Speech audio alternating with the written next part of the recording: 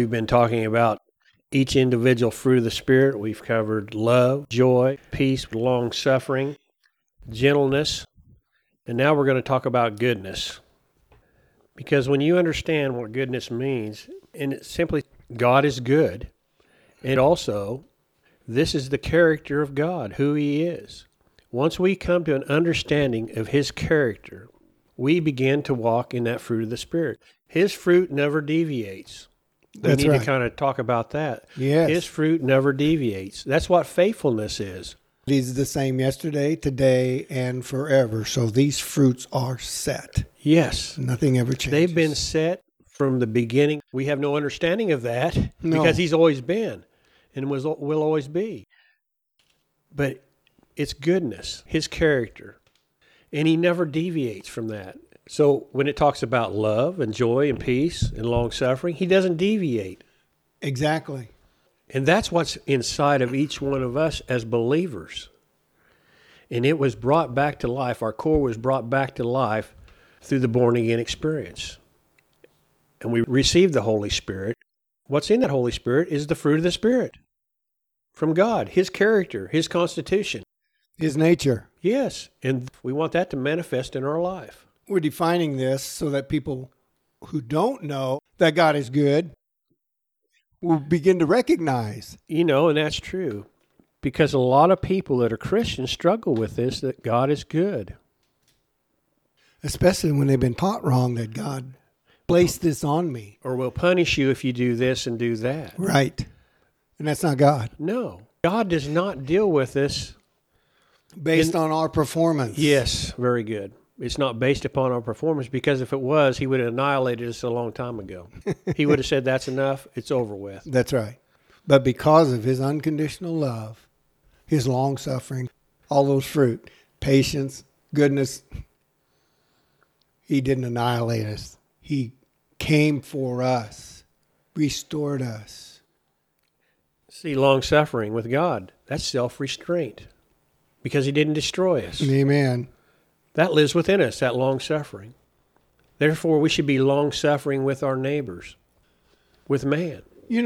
Could we say that we need to be long-suffering with ourselves sometimes? Because sometimes I just think, man, wish I'd quit messing up. But, we just have to learn this awesome life that we now possess, that we have. He says long-suffering with ourselves. That's I don't know. That's self-restraint.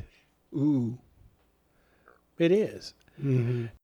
And you develop that the more you grow in love. Right. You have that self-restraint. I'm thinking of God now. The circumstances of man's fallen nature, which would have tried His patience, wouldn't it? Absolutely. It tested His love. When test is mentioned in the Bible, the situation is testing your love. It's testing your joy. It's testing your peace. God is not doing that. The circumstances are, just like the circumstances with God and man. He was long-suffering. It tested His love. It tested His patience. It tested every fruit of the Spirit that is Him. That's something to think about, isn't it? And because He is gentle and good and faithful and meek, He spared us.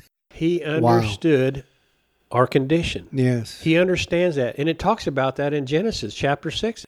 He knows man's condition. He understood Satan stole love from us. Yes. That's all this is. That helps us understand the people who aren't walking in the love of God. Yes. Because He did it for us. Yes. Wow. Why do you think He used the analogy? The Lord's just really pinging me right now. Go ahead. He used the analogy of when the people left, Jesus said, you were in bondage in Egypt. Yes. I brought you out of bondage. He said, I was long-suffering with you. I was patient. I was love. He always told the children of Israel to remember the people who are in bondage because you were once there as well. I think there's an analogy there for us today. The people who are in bondage that are not believers.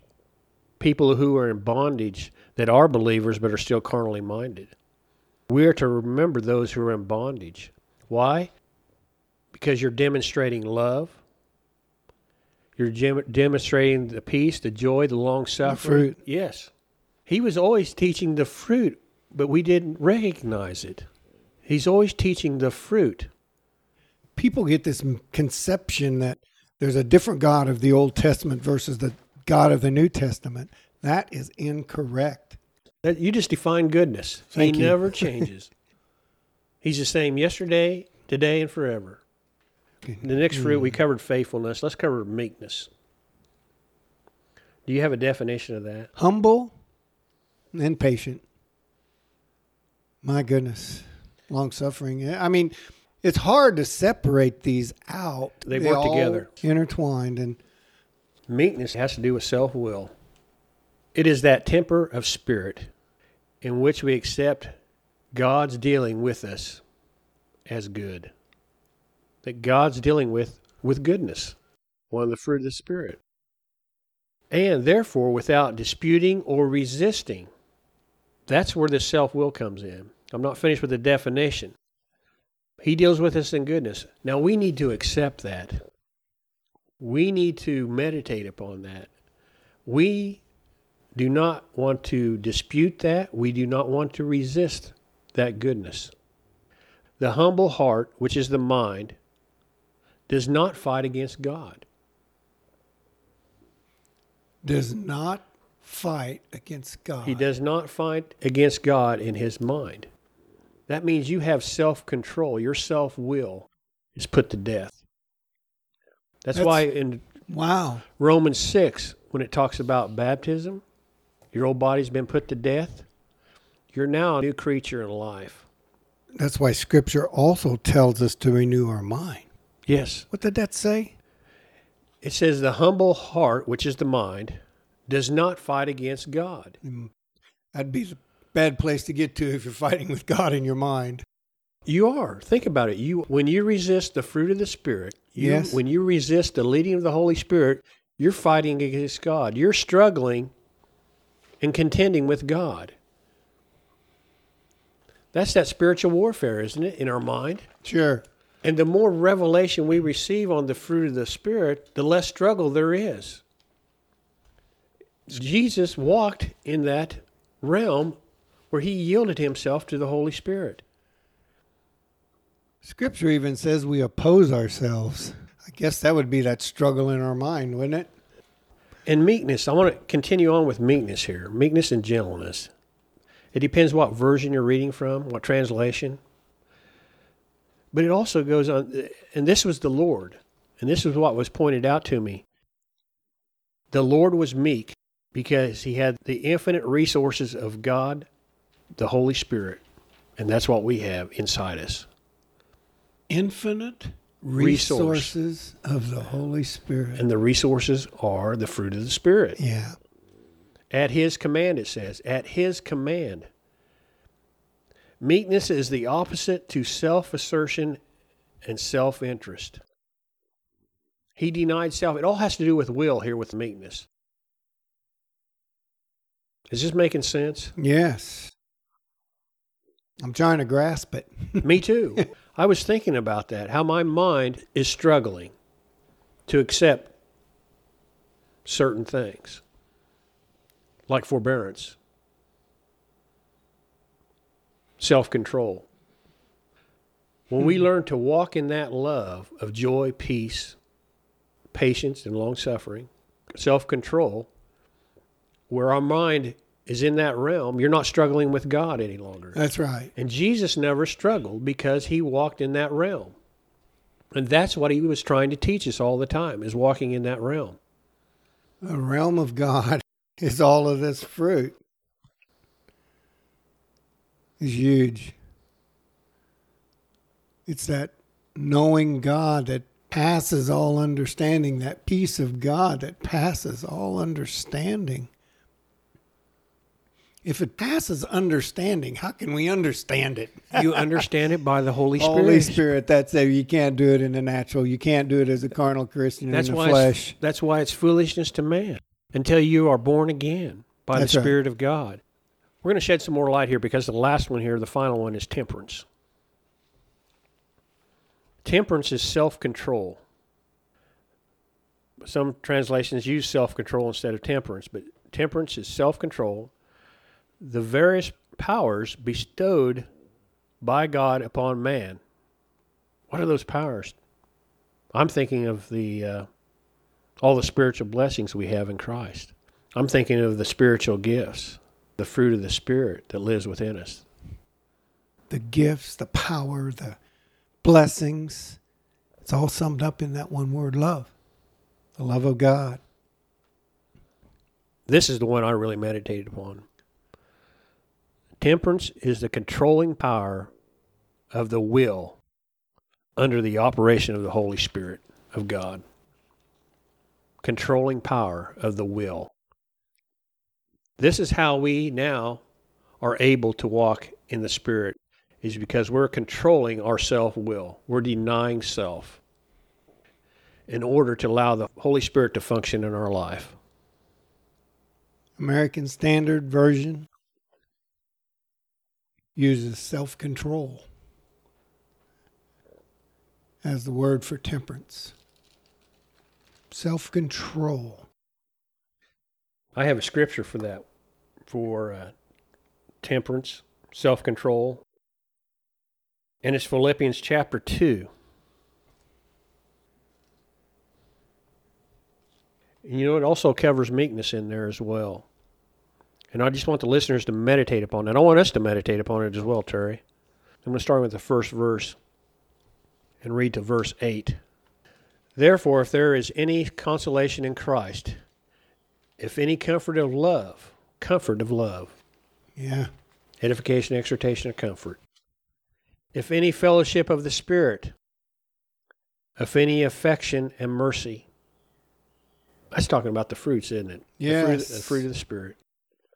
Fulfill my joy by becoming like-minded, having the same love, being of one accord, of one mind.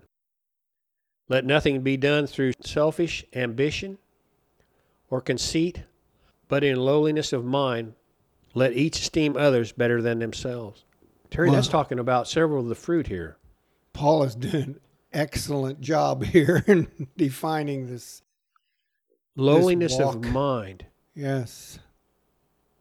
Let each of you look out not only for his own interest, but also for the interest of others. And I'm reminded of John, was it chapter 15? Where Jesus said, I lay down my life for my friends. No greater love than to lay down your life for your friends. Yes. He's walking in the fruit of the Spirit. He demonstrates that. Paul's talking about this, that we are to do the same thing. Because in verse 5 it says this, let this mind be in you, which was also in Christ Jesus. This mindset, this understanding of the fruit of the Spirit of love. And through that love, all the other fruit begin to manifest in our life. Let this mind be in you, which was also in Christ Jesus, who by being in the form of God did not consider it robbery to be equal with God, but made himself of no reputation, taking the form of a bondservant and coming in the likeness of men. He denied self. He had that temperance. Do you see it there? That temperance of denying self-will. Right. And walking in the Spirit of God, doing what the Father wanted done. And being found in appearance as a man, he humbled himself and became obedient to the point of death, even the death of the cross. That's something to think about. This is what our walk should be. Jesus set the example for us. That we are to have the same mind that he has. And he's been telling us how to do that. Yes. all through the Gospels. So if you want to walk in the fruit of the Spirit, if you want the gifts of the Spirit to operate in your life, Jesus is the example for that. Yes. And this book of Philippians is awesome how it explains what to do, how to do these things. Paul's purpose here in 3 is explained that I may know him. Philippians 3:10, that I may know him. This Jesus you just described here in chapter 2. And the power of his resurrection and the fellowship of his suffering, being made conformable unto his death, that I may know him. I love the way the Amplified puts this. For my determined purpose is. That's my determined purpose, Mitch. I'll speak this out in faith. That I may know him. That I may progressively become more deeply and intimately acquainted with him, perceiving and recognizing and understanding the wonders of his person more strongly and more clearly.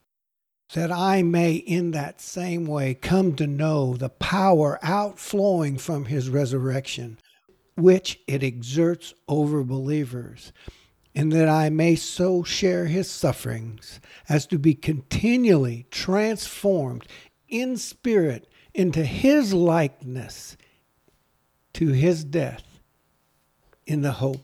I just love those. My determined purpose is that I may know him. And so you flip over into chapter 4. And he tells us, rejoice in the Lord always. And again, I say rejoice. Let your moderation be known unto all men. You can do that through the love that's in you now. As that flows out, your moderation becomes, the Lord is at hand. Let your moderation be known unto all men. The Lord is at hand. Be careful for nothing.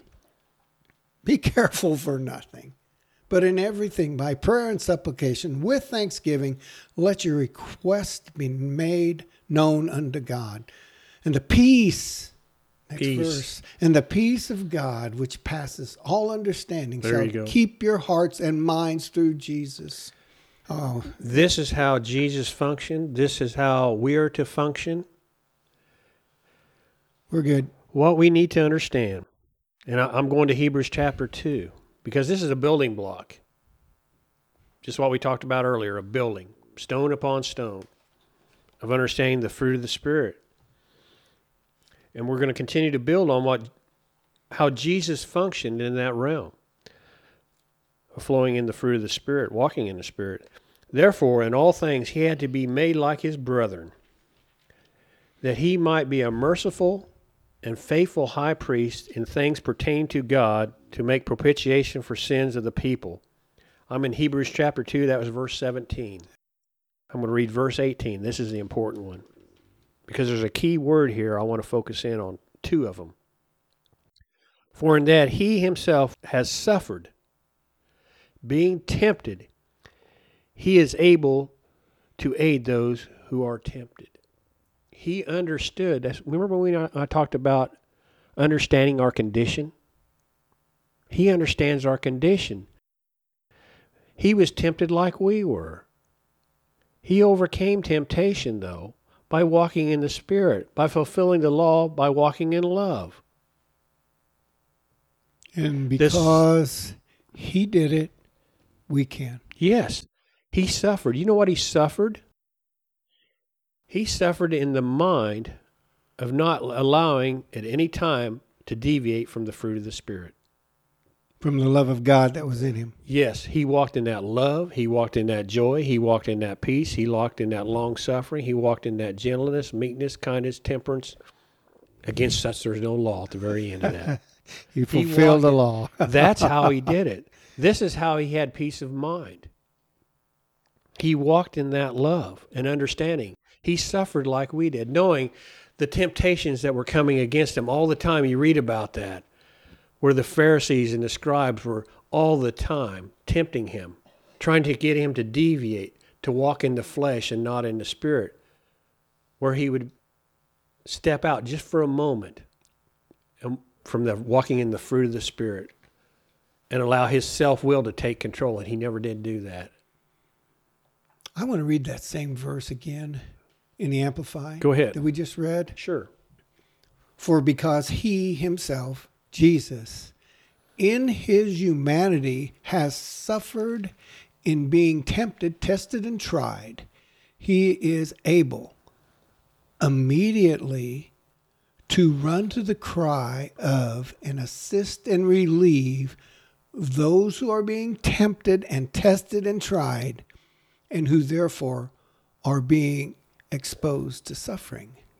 He immediately, because of his love and his humanity and his understanding of us, comes to us. Comes to our aid, doesn't he? Yeah. It goes back to edification, exhortation, and comfort. That comfort, he comes alongside to aid us. Oh, praise the Lord. Thank you, Jesus. Hallelujah.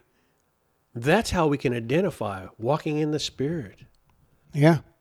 Very much so. And I'm on Hebrews chapter 4, verse 15 and 16. And what Paul is doing is re-emphasizing over again. For we do not have a high priest who cannot sympathize with our weaknesses, but was in all points tempted as we are, yet without sin. Let us, therefore, come boldly. This is what we can now do. Come boldly to the throne of grace, of God's love, of God's understanding, that we may obtain mercy and find grace to help in time of need. This is a loving God. It goes back to that word we were defining, goodness. Yes. He's constant and steady. He doesn't change. He's a merciful, faithful, high God who loves us and sent his Son to die on the cross for us so we might have this relationship with the Father. But sin had to be paid for, and Jesus paid for it by being obedient to the cross. And now, reading this verse again, 16 in the Amplified, let us then fearlessly and confidently and boldly draw near to the throne of grace, the throne of God's unmerited favor to us sinners. Isn't that awesome? We can boldly come into the throne room of God because of his love. And it's shed abroad in our hearts. And now we have the Spirit of God in us. And we can be overcomers. We're equipped. Yes. Oh, man. We are equipped, thoroughly equipped now. Yes. And we have to have an understanding of that equipping. I'm over here in Hebrews 12. I'm just keep going. Keep going because I'm in Hebrews 12, verse 2. Looking unto Jesus, the author and finisher of our faith, who for the joy, see the fruit here? Mm-hmm. Faith, joy, that was set before him, endured the cross, despising the shame, and has sat down at the right hand of the throne of God. For consider him who endured such hostility from sinners. Not believers, sinners. Well, we're all sinners. Do you see the fruit of the Spirit here? Yes. It's For so him, obvious. in order to do this, he walked in love. He walked in joy. He walked in peace. He walked in forbearance. He walked in all the fruit in order to accomplish this. And that's what we're wanting to stress. In order for things to change in your life, you're going to have to begin to walk in the fruit of the Spirit. Yes. The love of God. And that starts with knowledge. That starts with seeking him through his word. You have to be in the word. As individuals. Yes. That's where it begins. It's all an inward change. Yes. God is love. 1 John 4:7. Beloved, let us love one another, for love is from God. And everyone who loves is born of God and knows God. The one who does not love does not know God, for God is love. By this love of God was manifested in us, that God has sent his only begotten Son into the world so that we might live through him. I'm reminded of John 3:16. For God so loved the world that he gave his only begotten Son, that whomsoever would believe on him should not perish, but have everlasting life. That's the love of God. And that love is walking in the fruit of the Spirit, having that understanding of who God is and our relationship we now have with him. Verse 11, 1 John 4. Beloved, if God so loved us, we also ought to love one another. God is love. God is love.